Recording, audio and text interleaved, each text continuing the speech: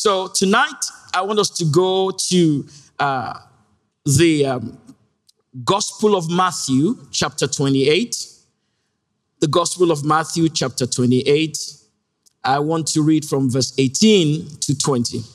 If you've been in this house for a long time, you probably know this passage of scripture by heart, like most of us, because it's been the stand, the guardian light, so to speak, and what we stand on with the vision of the house. I was privileged to be part of the team that went with Pastor Colin to Bogota in 2001, when we took on what we call the G12, groups of 12 or government of 12, what we now call in this house, principle of 12 or the model of 12. Matthew 28 from verse 18 to 20 is the supporting scripture that we have. So I want us to read it from verse 18 to verse 20.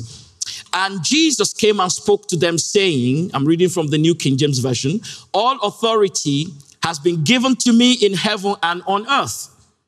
Go therefore and make disciples of all the nations, baptizing them in the name of the Father and of the Son and of the Holy Spirit, teaching them to observe all things that I have commanded you, and lo, I am with you always, even to the end of the age. And everybody say, amen. Yeah, that's in your Bible. If you're looking at your Bible, amen is actually at the end of that passage. Even though, lo, I'm with you always, even to the end of the age. Now, this is what we call the Great Commission. Also, when you read Mark 16, it says, go and preach the gospel to all creation. I want to submit to you that it is possible for you to preach the gospel to all creation and not make disciples. But it's impossible for you to make disciples without preaching the gospel.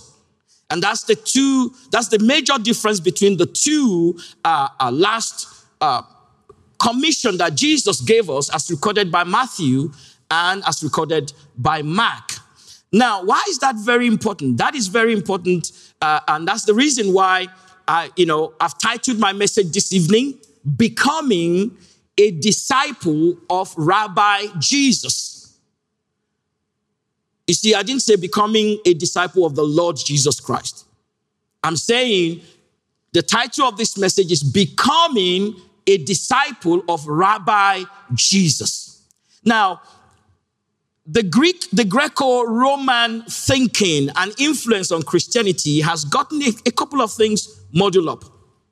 So much so that there are some words in Hebrew and that's not intentional at all. It's just because there are some words in Hebrew and in Greek that we don't really have the corresponding or the equivalent to the original. So, for example, the word love. Love is love. In our English language, it's just love. Whereas in Greek, you have about 7 different types of words for love. In fact, I was doing some research recently, not in Greek, but about some Hebrew words, and I discovered that Hebrew has about 10 words for love. In fact, the Hebrew language has a word for the love of a mother for the baby in the womb. An unborn baby. That's a Hebrew word that is just mainly for when a mother is pregnant, the love of that mother for that baby in the womb. Now, we don't have that in English. That's why the former president of America, Mr. Barack Hussein Obama, would say, love is love. You can love anybody you want. According to scriptures, that's not true. In Greek, there's a love I have for my Christian brother. That's another word for love that I have for my wife. That's another word I have for my, the love I have for my children and all that. So sometimes our English language does not really capture the meaning of the word. So in Greek, disciple is mathetes, which simply means a pupil or a learner. But in Hebrew, it's the word Talmid. Talmid. So if you are in a cell group in this church and you are a disciple, you have a cell leader discipling you, you are a Talmid. You're not just a Mathitis disciple, but you are a Talmid. And your cell group is known in Hebrew as a Talmidim. Talmidim. So Talmid, disciple, comes from the root word Tamid. Please just bear with me for a minute. Because somebody said, when the value of a thing is not known, then abuse is inevitable. If you buy a Rolex wristwatch and you give it to your 5-year-old, okay, Scott is laughing. Pastor Scott knows exactly what's going to happen to that wristwatch. You buy, something valuable. You have a bar of gold and you give it to your 3-year-old. Your 3-year-old would put it in his mouth. Can I taste it? Is it sweet? Can I eat it? No, then bangs it on something. Because that child does not know the value of that. And so can use it for anything. And also, if we're not careful to understand the words of our Lord Jesus Christ, then we're just going to run with what we think it means. So, for example, let's come back to the word love. What does love? What picture do you have in your mind when you read the word love? If you haven't studied 1 Corinthians chapter 13, all of us will have different opinions and images in our head about what love really means. But when you read Hebrew or Greek, you can attach a particular word to a particular kind of love. You can attach a particular kind of, Talmid. You know exactly what it means to be a Talmid. When you go to a rabbi and you apply to that rabbi to say, Rabbi, can I become your Talmid? Can I become your disciple? You know exactly what you are signing up for. So in our Greco-Roman thinking, Western thinking, we have conjured up in our minds what disciple means. In fact, sometimes we think it means mentoring and coaching. No, it doesn't. Now, I consider myself a mentor of some sort and a coach of some sort. I coach people, life coaching. I, do personal development training for people. So I consider myself a coach, and a mentor in that light. But that is radically different from what a Talmid is. Now, the Greek word mathetes means a pupil or a learner. And so when I send my kids to school, I don't expect them to come back with the mannerisms of their school teacher. No, I would rather have them, take on my own mannerisms. I don't send my kids to school to go and learn to be educated and then to start walking and talking and behaving like their class teacher. No, that's not the reason why I send them to school. And that is a pupil. That's a learner. And so the moment my child walks out of that classroom, that child is herself or himself hasn't taken on, unless, they are mimicking the teacher and, kind of making fun of their teacher, which children, often do. But as a Talmid, you are supposed to become like your teacher. You are supposed to become like your rabbi. Hence, I said the title of this message is Becoming the Disciple of Rabbi Jesus. And so in our Western Greco-Roman influenced education and thinking, we've forgotten that the Lord Jesus Christ was a Jewish rabbi. He was Jewish. No. He didn't come out of Hollywood. I'm sorry to disappoint you. He didn't have blonde hair and blue eyes. No. He was from the Middle East. The Lord Jesus Christ was a Jewish rabbi, ate Jewish food, spoke like a Jewish person, and conducted his ministry as a Jewish rabbi. So when he said, go and make disciples of all nations, what exactly was he saying? That's why when we go to Bible school, we have to be taught that part of training that is called hermeneutics. we learn how to interpret scripture. They tell us you have to look at the context, you have to look at the grammar, you have to look at the geography, you have to look at the history especially. And so for a while I've been delving into the history of what it means to be a Talmudim. I bought books. I downloaded books on my iPad. What exactly it is to become a disciple of Rabbi Jesus. When you are a disciple, when you are a Talmud, people will pray for you that may you be covered in the dust of your rabbi. In the Middle East, in the dry desert, disciples are meant to walk so closely with their rabbis that when they walk in the dust that their feet kick up settles on their followers. And so they pray, may you be covered in the dust of your rabbi.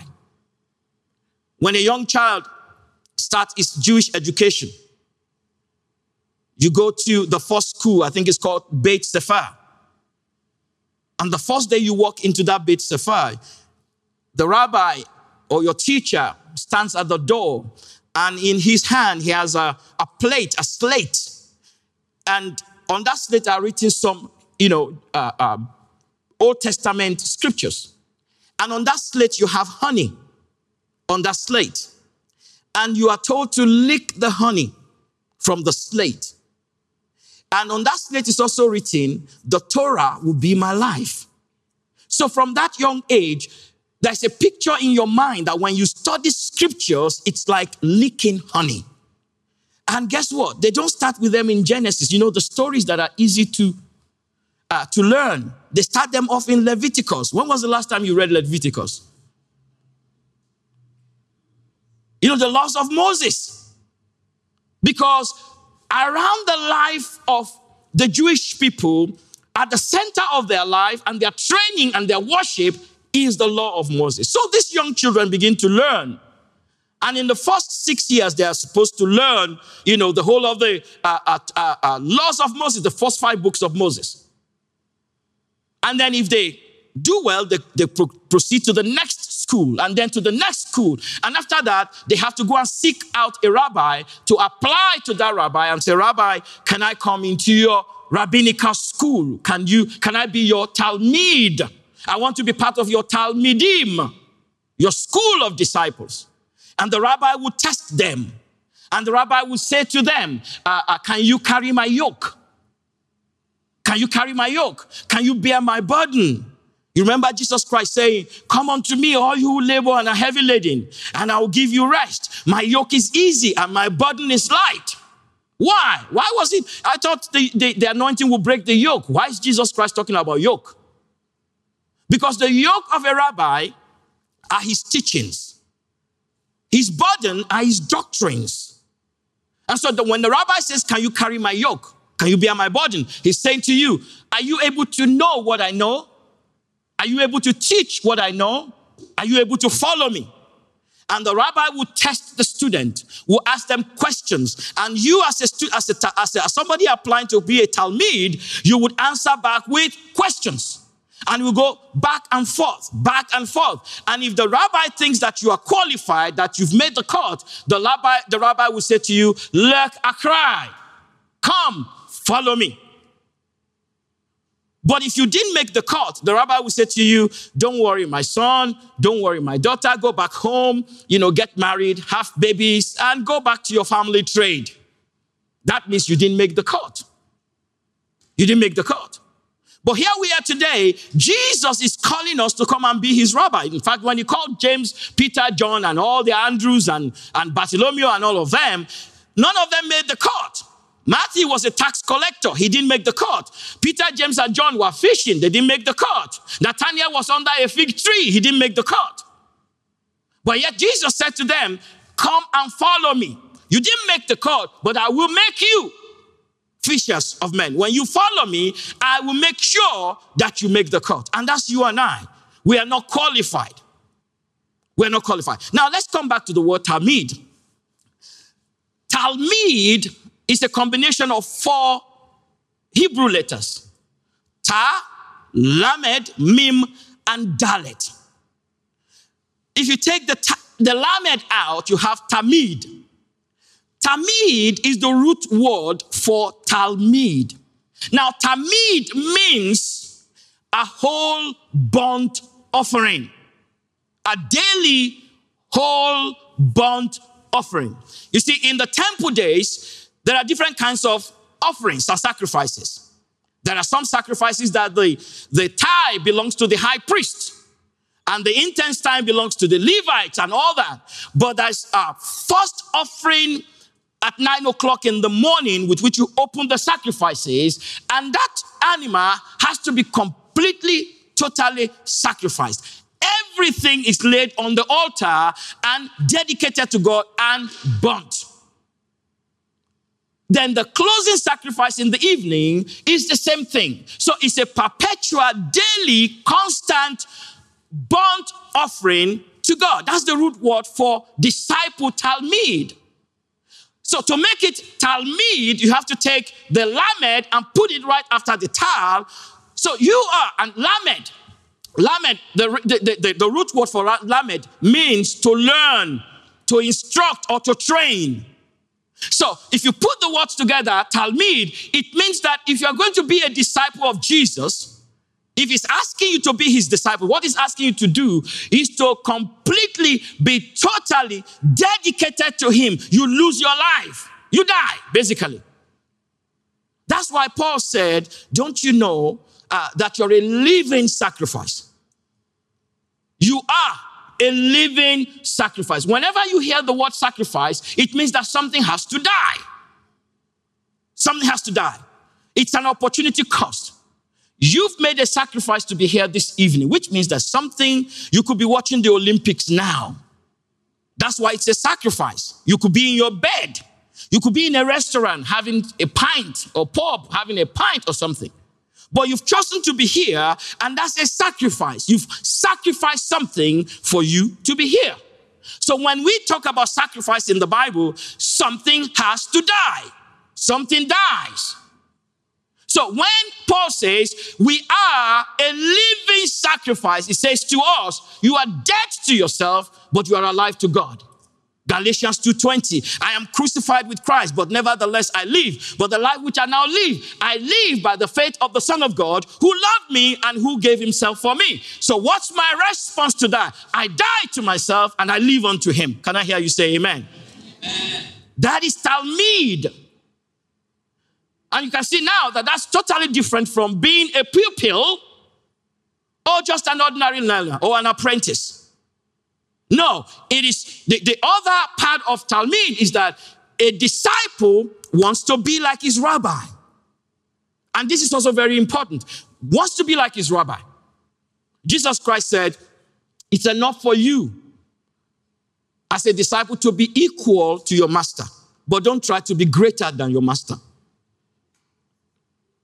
What he's saying is that it must be your aspiration to want to become like your rabbi. There's no better place to give the example than when Peter walked on water. Very crazy story. Bible scholars and theologians were debating it for a long time. Why did Jesus walk on water? He walked on water. There were no demons casted out. He walked on water. There was nobody healed. He walked on water. What was the purpose of walking on water? Was it to show off? Because these guys already know that he's the Son of God. Why did he walk on water? But then as we dug into Peter's words, we realized that there was something, the Holy Spirit, there was a telos there, an original intention of the Holy Spirit that he wants to teach us if we're going to become disciples of Jesus. You see, when the rabbi says, Lech akrai, come and follow me, he's saying, I believe in you. You can know what I know, you can teach what I teach, and you are able to do what I'm able to do. That is what qualifies you to be a rabbi, to be a disciple of a rabbi with authority. Because there are different kinds of rabbis in those days. There are rabbis that are considered to have authority, and there are some rabbis that are considered not to have authority. You remember Jesus Christ was questioned, in whose authority are you doing all these miracles? Who gave you the authority to do this? They were asking him, who commissioned you as a rabbi? Who inducted you? Who laid hands on you and commissioned you as a rabbi? That was why Jesus also said to them, well, the baptism of John, is it from God or from man? And they quietly consulted with each other and they said, well, we don't know. Because they said, if we said it's from God, then Jesus would say, why didn't you obey him? And if he says from man, okay, this crowd, they're going to stone us to death now because they believe John to be a prophet. And Jesus was asking that question because it was John that testified of him as the Son of God. So Jesus was not just a Jewish rabbi, he was the Son of God. He was God in the flesh. He was Emmanuel, God with us. He was the Word that became flesh. In the beginning was the Word. The Word was with God, and the Word was God, and the Word became flesh and dwelt among us. But apart from his divinity, he was also man. He was fully God and fully man. And his being fully man, he was a Jewish rabbi that had disciples. Can I hear you say amen?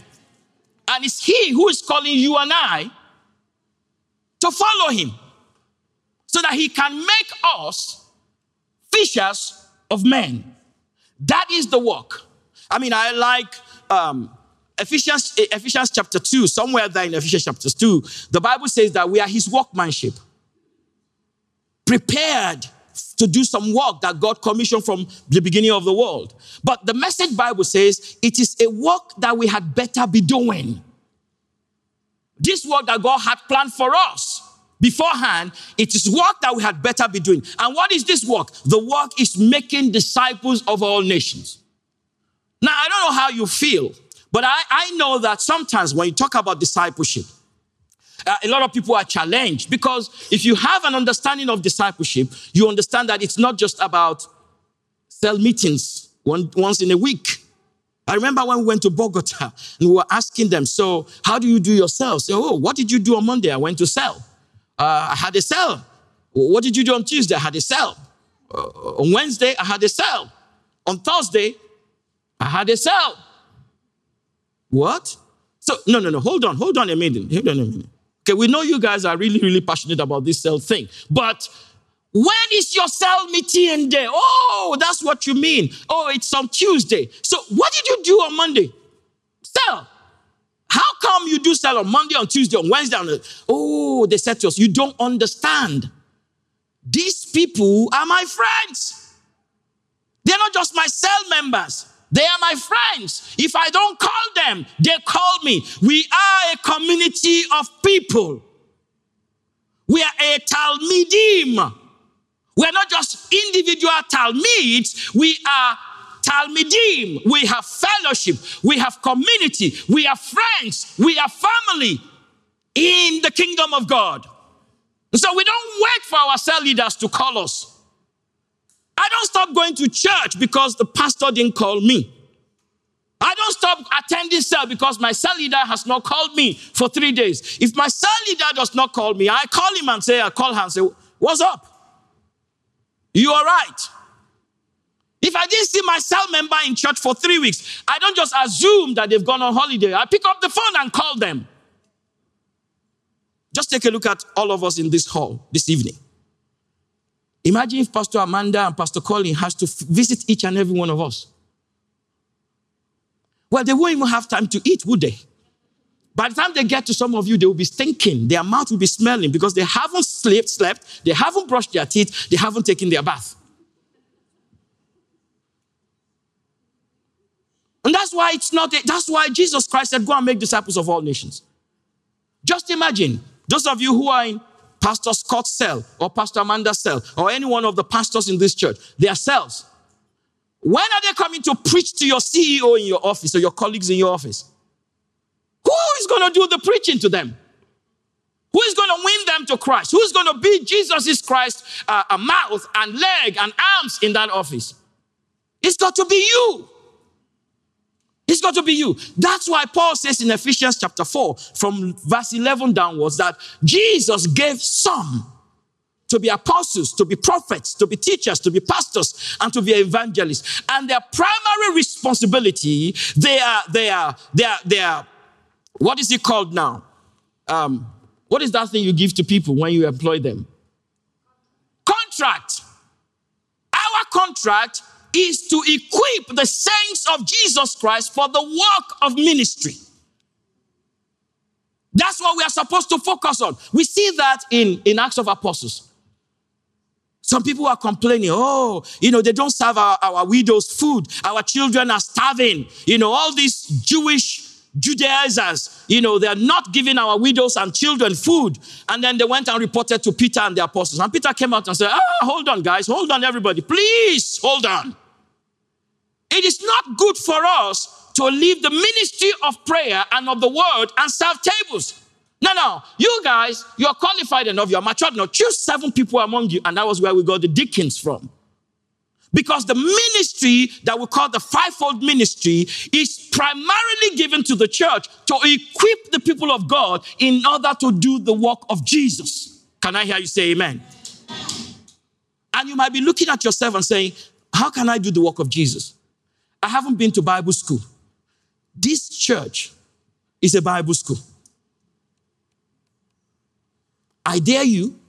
No. I doubly, triple, quadruple dare you to go and call somebody, one of your friends, in another church and sit them down and say, let's have a Bible study. It would amaze you what you carry as a member of this church. I'm challenging you to go and try it. Start with some of those churches that all they do on Sunday is entertainment and jumping up and down. Hey. I don't have anything against it as long as there's substance.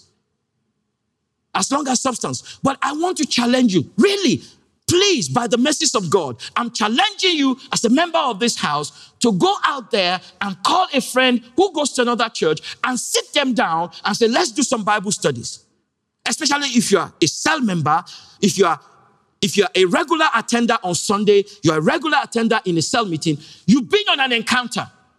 In fact, we discovered that if you go on a weekend encounter, as a new believer, when you come back, your spiritual life is equivalent to somebody who has been in church for 3 years, Sunday person, by going on a weekend encounter with us.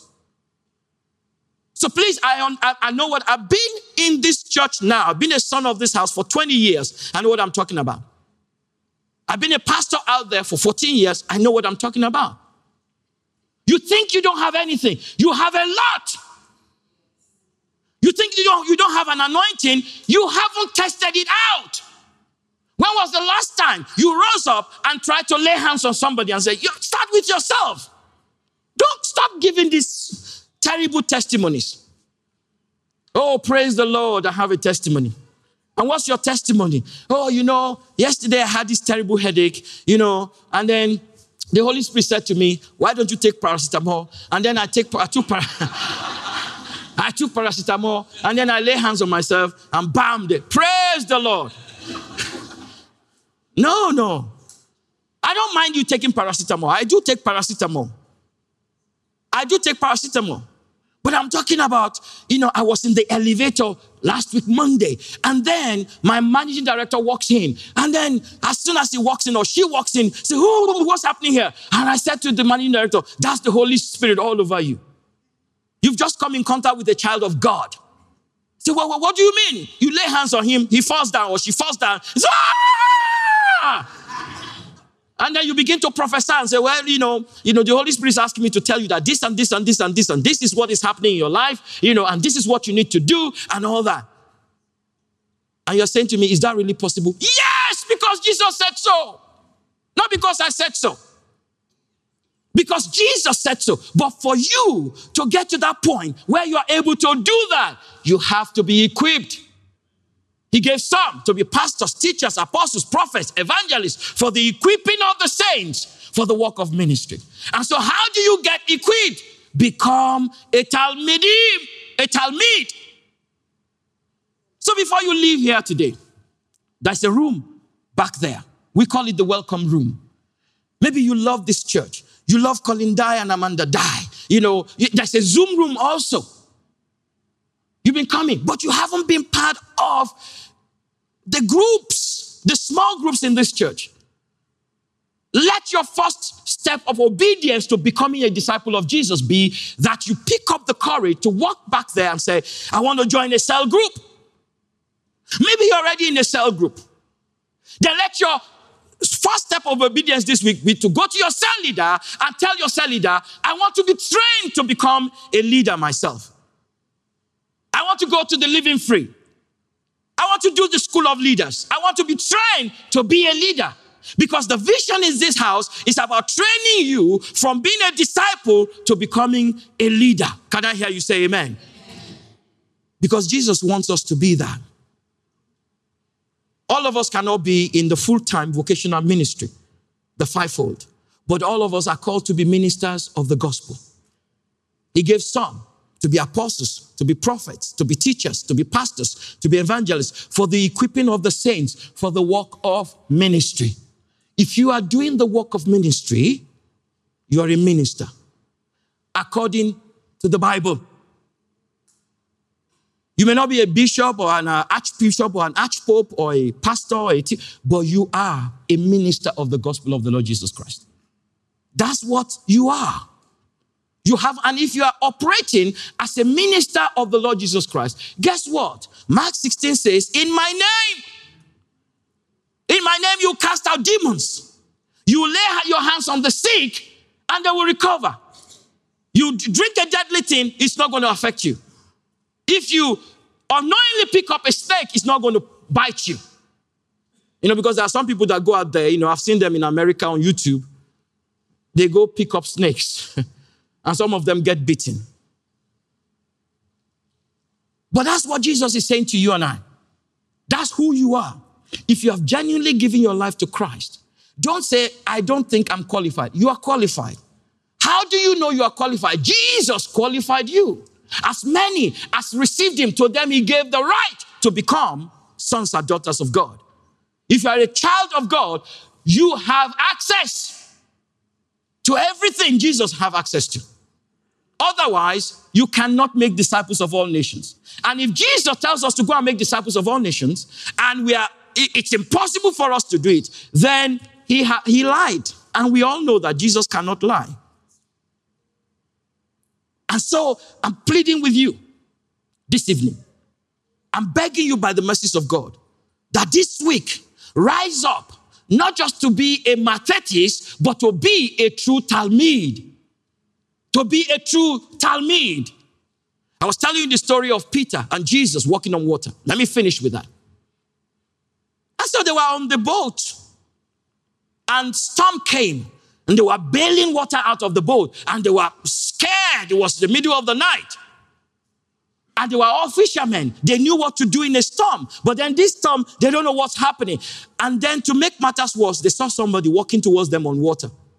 And they just threw up their arms in, They've given up. No, it's a ghost. As if the storm is not enough. Now a ghost is coming to nail the coffin. And then Jesus speaks to them and said, no, don't be afraid, it is me. And then Peter said, Lord, is that you? And the Lord Jesus Christ said, yes, it's me, Peter. Then Peter says, Lord, if it's truly you, then ask me to come to you on the water. Excuse me? Are you crazy, Mr. Peter? Right now, just a couple of minutes ago, you were shaking in your boots. And now you want to come out of the boat and walk on water? What is wrong with you? But there was a reason why Peter said, Lord, if it is you.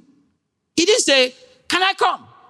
Oh, I'd love to come. No. He said, Lord, if it is you, then ask me to come to you on the water. Why did he say that? Because Peter understands that he's a Talmud of his Rabbi Jesus.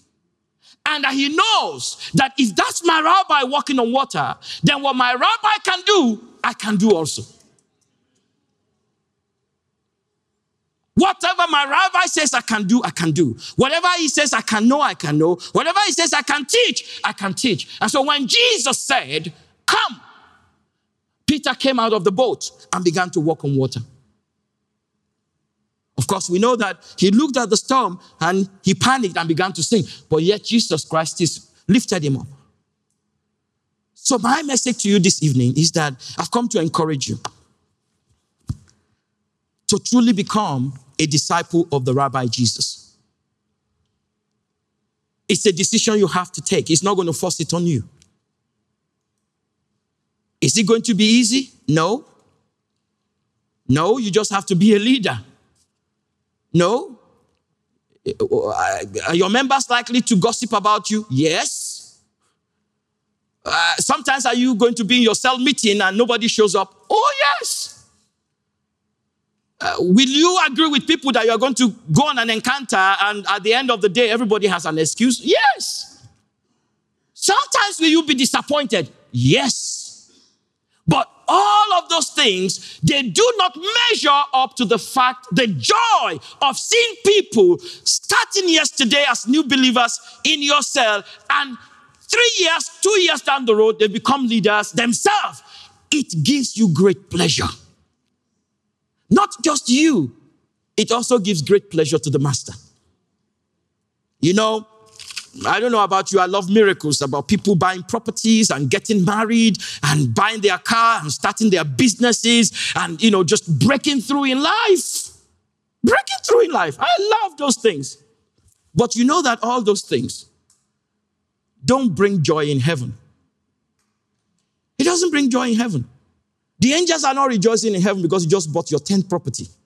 Or you've just made your 10 million pounds. But the Bible says for one soul that comes back to Jesus, the Father says, angels, bring out the drums. Let's have a party. Because that my son was dead, but now he's alive. That my daughter was lost, but now he's found. And what did Jesus come to do? He came to reconcile us back to God.